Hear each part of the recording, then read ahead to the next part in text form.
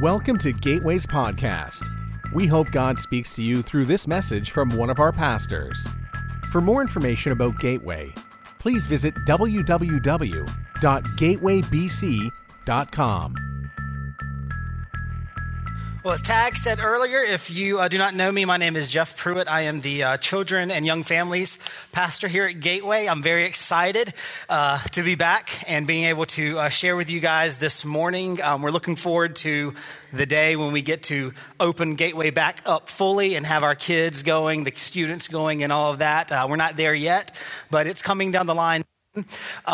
And so what we do like months before like this date, our pastors will get together and Don will kind of share some different Sundays where we get to choose to preach. And then being the Children and Young Families pastor, naturally I decided, I'll talk about parenting and I'll talk about families. And that was months and months ago, way before even the COVID infections and virus hit. So not knowing what was coming, did not know I would be immediately after Gateway restarts, I'd be sharing and talking about families and parenting. But I think it's kind of providential, I guess you could say, because I don't know if there's any other way to see any better way to see how much we need as parents and how struggling our families are than to stick us in houses for months and months by ourselves. I don't know if you guys had any kind of blow-ups or things happen over the past few months. That don't normally happen, mainly because your entire family was together nonstop, constantly, day in and day out. And so at this point, I think we can all say, it's kind of tough to stay in a home with your family nonstop, not get out. And so I think it's important to share what I'm going to share this morning because we can all agree at this point that we're not always the best parents. We're not always the best families. We really don't have it all together, and we sometimes want to show a perfect picture of what our family looks like, but really and honestly, that's probably far from the truth for really all of our families. And so this morning, I want to share from God's Word, of course, and I want to share a little bit about parenting. But this will also apply to everyone because what I want to share about is really I guess you could say, the intersection of what our current events are in our society and what that can teach us about parenting when we use God's Word as a filter to look through all of the different things that are going on. And so maybe a better way to say that is we have God's Word, and I don't know if you've noticed this before, but sometimes God's Word doesn't give us the exact answers for everything that happens in our life. Let me show you what I mean by that before you say, whoa, what are you talking about? I've looked in here and I haven't found the answer to how to get my 5-year-old son to stop loading the toilet down with toilet paper when he goes to use the bathroom. It's not in there, right? There are certain like specific things that happen day in and day out that there's not the step-by-step manual in the Bible, but what the Bible gives us is a guide, an overarching story of God's redemption and God's love, the spiritual truths that every one of us need for our lives to teach us how to engage in every situation in our life. And so it may not tell me how to get my son to stop doing it, but it tells me the right way to approach the situation. And I think parenting is just like that with the Bible, in that the Bible doesn't give us a step-by-step, every situation. Here's exactly what you need to do to have the best and most perfect kids later on in life.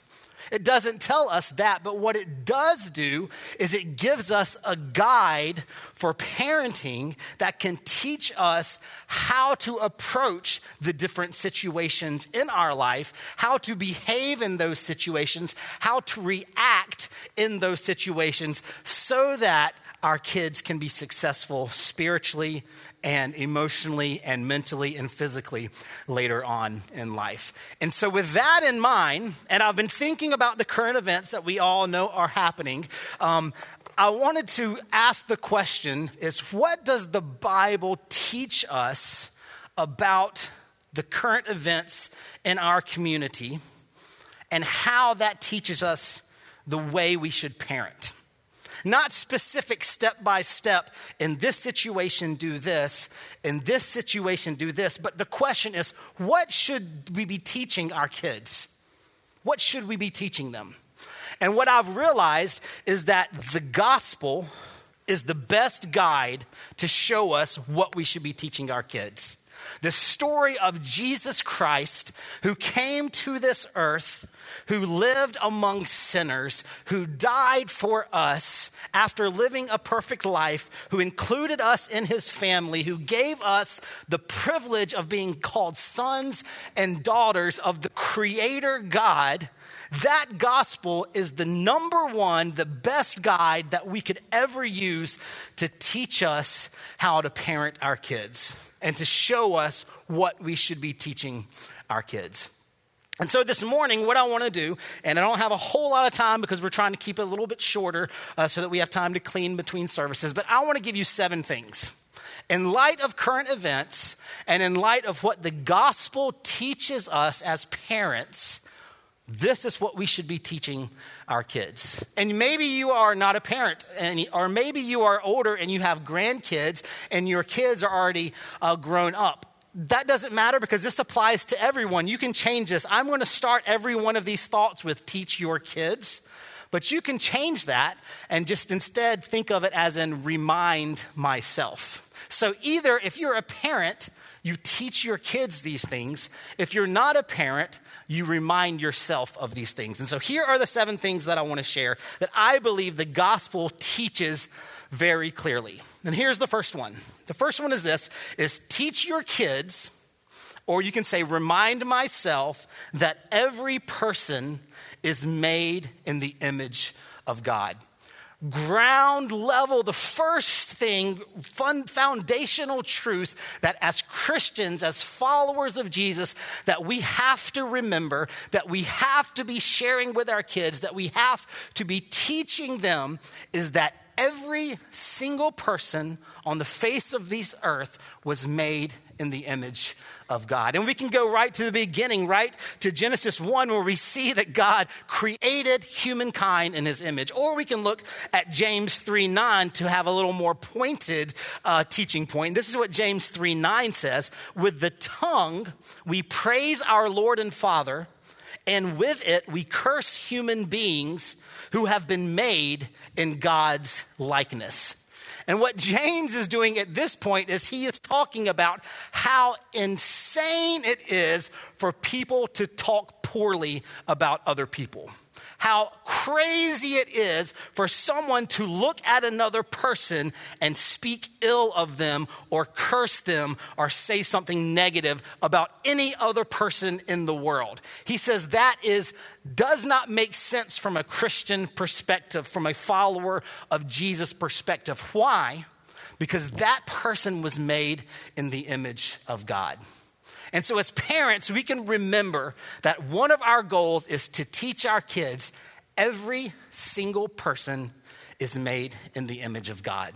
Every person we come into contact with, even the people who wrong us, even the people that we disagree with, it doesn't matter who it is, they deserve respect and honor because they are made in the image of God. And that's the first thought that I have. Here's the second thought that I think we need to teach our kids based on the gospel. Teach your kids to be includers and not excluders.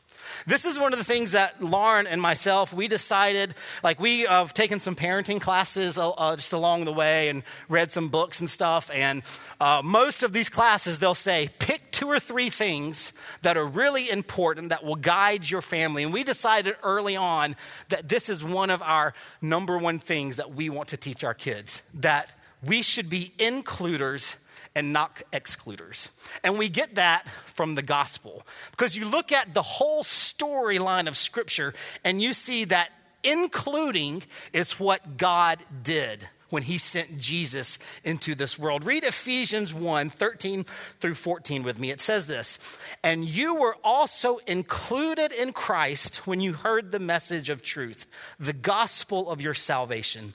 When you believed, you were marked in him with a seal, the promised Holy Spirit, which is a deposit guaranteeing our inheritance until the redemption of those who are in God's possession, to the praise of his glory." And so the whole message, the whole good news of salvation in Jesus is once you were excluded, but now in Christ you are included. And so we need to teach our kids to be includers, not excluders. We get onto our kids, myself and my wife, more than anything else when we see them exclude other people. When we see them relationally hurt other people by treating them differently, treating them poorly.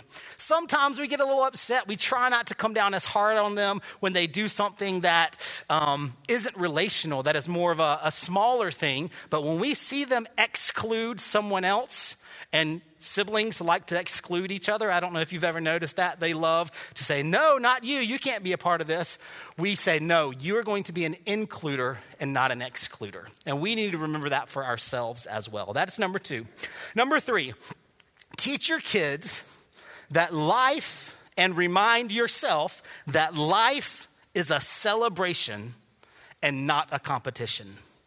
Life is a celebration and not a competition.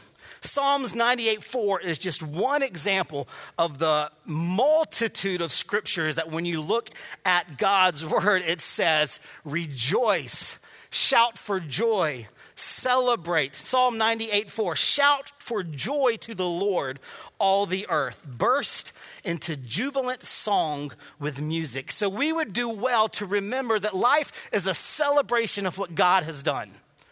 What God has done in creation, what God has done in salvation, what God has done through Jesus, what God does through the church, what God has created. Life is a celebration of the glories of God, singing his praises. But far too often, our society confuses this celebration with a competition, doesn't it?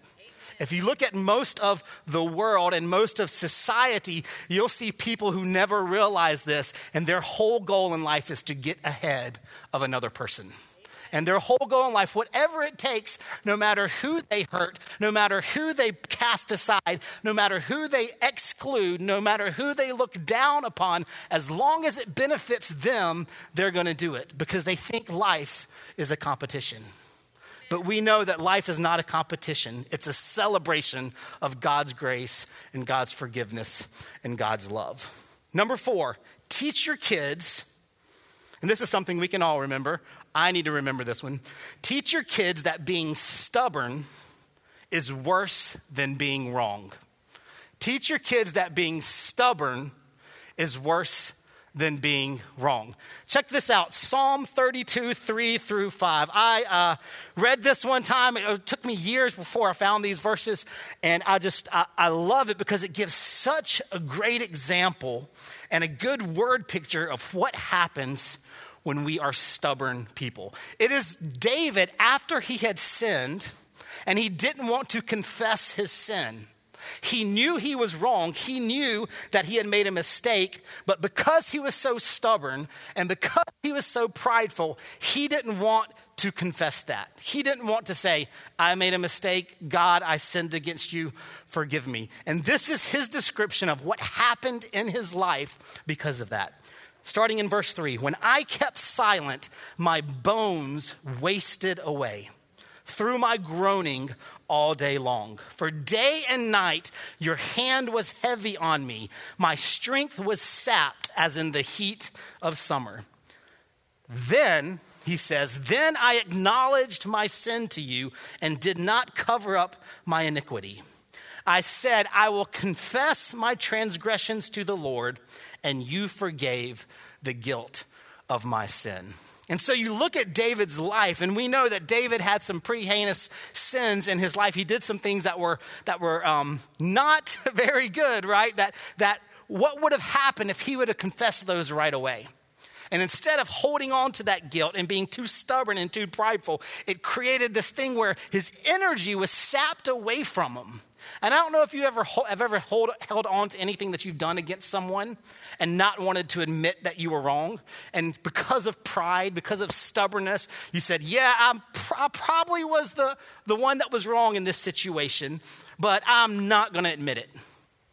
What happens is it saps your energy away. David says, like the summer sun. We've all sat in the summer sun in South Carolina and how you just takes your energy and it's just like oppresses you down and hurts you. And it's something that's going on internally when you have that guilt in your life because of stubbornness and because of pride.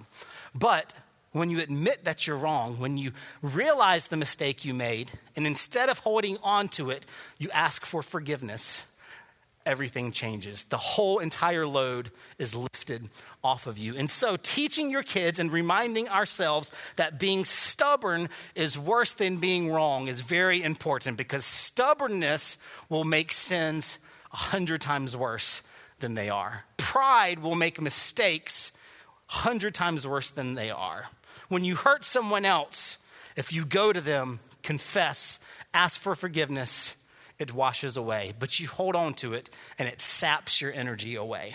Number 5, teach your kids to erase lines and break down barriers. Teach your kids to erase lines and break down barriers. Galatians 2:8 is the prime example of this as Paul is describing the gospel when it comes to different generations of people and different people groups and different types of people, slave or free, Jew or Gentile, male or female. He is looking at these different groups through the lens of the gospel, and this is what he says. He says, there is neither Jew nor Gentile, neither slave nor free, nor is there male and female, for you are all one in Christ Jesus. And so what it means as a Christian to erase lines and break down barriers is to realize that identity and your kids' identity and what you should be teaching your kids about their identity is that first and foremost is they are a follower of Jesus. First and foremost, they are a child of God, and that the fundamental truth that should drive them and their reactions and relationships with other people is that every single person is an image bearer of the living God. And that comes before anything else in this world. And so we have to teach our kids that when that is being violated, that our kids have the ability, the privilege, they really have the responsibility of a follower of Jesus. It's when people in the image of God are being violated and treated as if they're not that. Our kids, we as Christians have a responsibility to erase those lines that people are drawing around people and to break down those barriers so that they are there no longer. Number 6, teach your kids to seek truth, not power. And remind yourself to seek truth, not power. And I don't have one scripture for this. What I thought of as I was thinking through this is the story of the temptation of Jesus. I mean, this is the story of the temptation of Jesus. Satan wanted Jesus to take power by any means necessary, because he wanted Jesus to decide that since I, Jesus, am so powerful, I can have whatever I want and I will take whatever I want. But how did Jesus respond to Satan? How did Jesus fight against Satan? He fought against Satan with the words of God. He fought against Satan with truth. And when he quoted truth, God's word back to Satan, it changed everything. So teach your kids to seek after truth, to find truth, to go into God's word and look at where truth is. And when there's something that doesn't make sense to them, don't ask their friends, don't search it up on the internet. No, go to God's word and look for the truth. And if something may give you more power, but it's untrue, then choose truth over power. And here's the last thing, number 7. Teach your kids that love covers a multitude of wrongs. 1 Peter 4:8 says this, above all, love each other deeply, because love covers a multitude of sins. And I don't know if there's any greater gospel synopsis than that. I mean, the story of what Jesus did on the cross is the story of a sacrificial love that covered over a world's worth of sins. And earth, like every sin in this world. That's how powerful the love of God is. And so teach your kids and remind ourselves that love can cover over almost anything. Here's a story that happened actually yesterday with me that even kind of demonstrates this. And so I live on a cul-de-sac. And I was pulling out, and our mailbox is on the right side.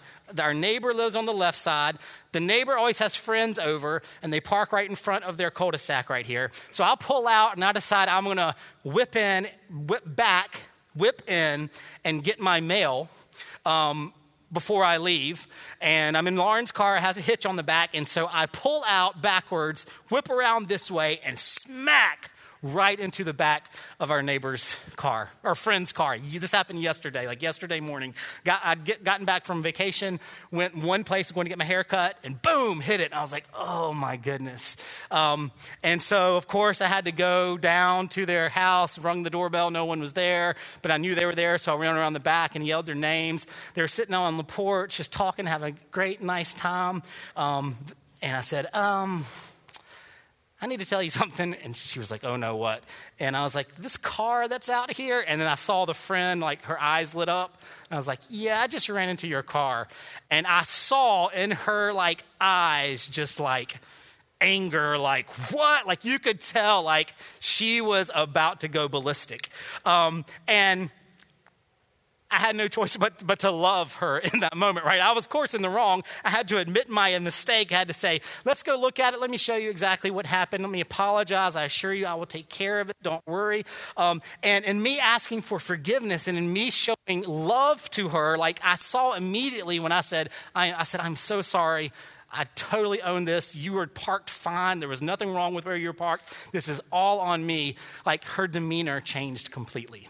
And it was an example of this idea that love covers over a multitude of sins, because those types of situations can turn out very differently. Those situations can turn out where, well, you shouldn't have been parked there in the first place. You were very close to my barn. Actually, if you look at the back of your car, you're on my property. You know, there could have been a lot of different back and forths there, but me just showing love, asking for forgiveness, everything changed about that. And it actually ended up being a good relationship, a good conversation, all that kind of stuff. It's good now until she sends me the bill, but that's coming. But I said, don't worry about it. We'll take care of you. But, and my son Jennings was in the car during that. And as I hit the car, he said, are we just going to leave? And I was like, no, we're not going to leave. I'm going to go talk to him. And I left him in the car. I said, let me go talk to her real quick. And he was like, did you hit that car? Like, he's 5, so he wants to know all the answers of what's going on here. And I said, well, I did something wrong. I ran into her car. So I confessed it. I let her know.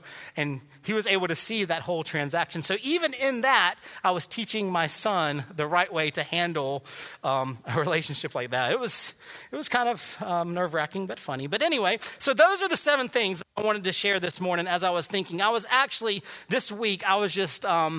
to be honest, I went on vacation. I was driving down to vacation, and just the things that have been going on in the world were just kind of coming through.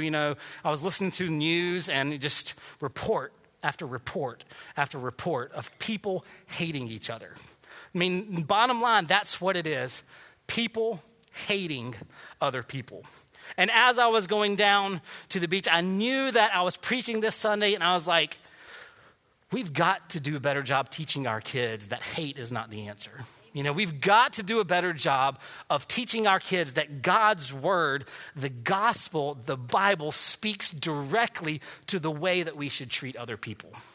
And as I was thinking about, that's where these ideas came to my mind, that we have got to teach our kids that every single person in this world has honor and has respect and is worthy of our love and is worthy of our care, and is worthy of the best from us because every single person is made in the image of God.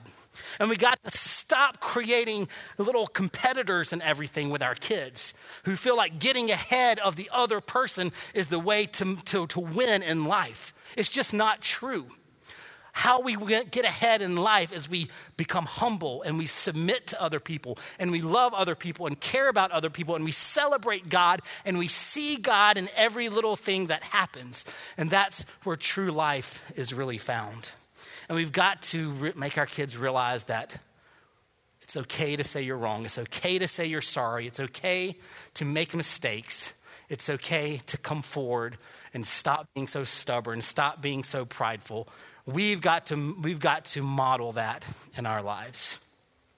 And ultimately, we've got to teach our kids that love covers a multitude of wrongs and that Jesus showed us on the cross the way to live our lives.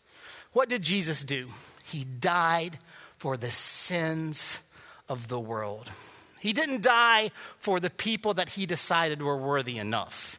He didn't decide to die for this people group or for only males or only females or only Greeks or only Jews or only slaves or only free. He died for everyone, included everyone in the family of God, and everyone who calls on his name is called a son and a daughter of God. We have to live that out as Christians. We have to live that out as parents. We have to teach that day in and day out to our kids.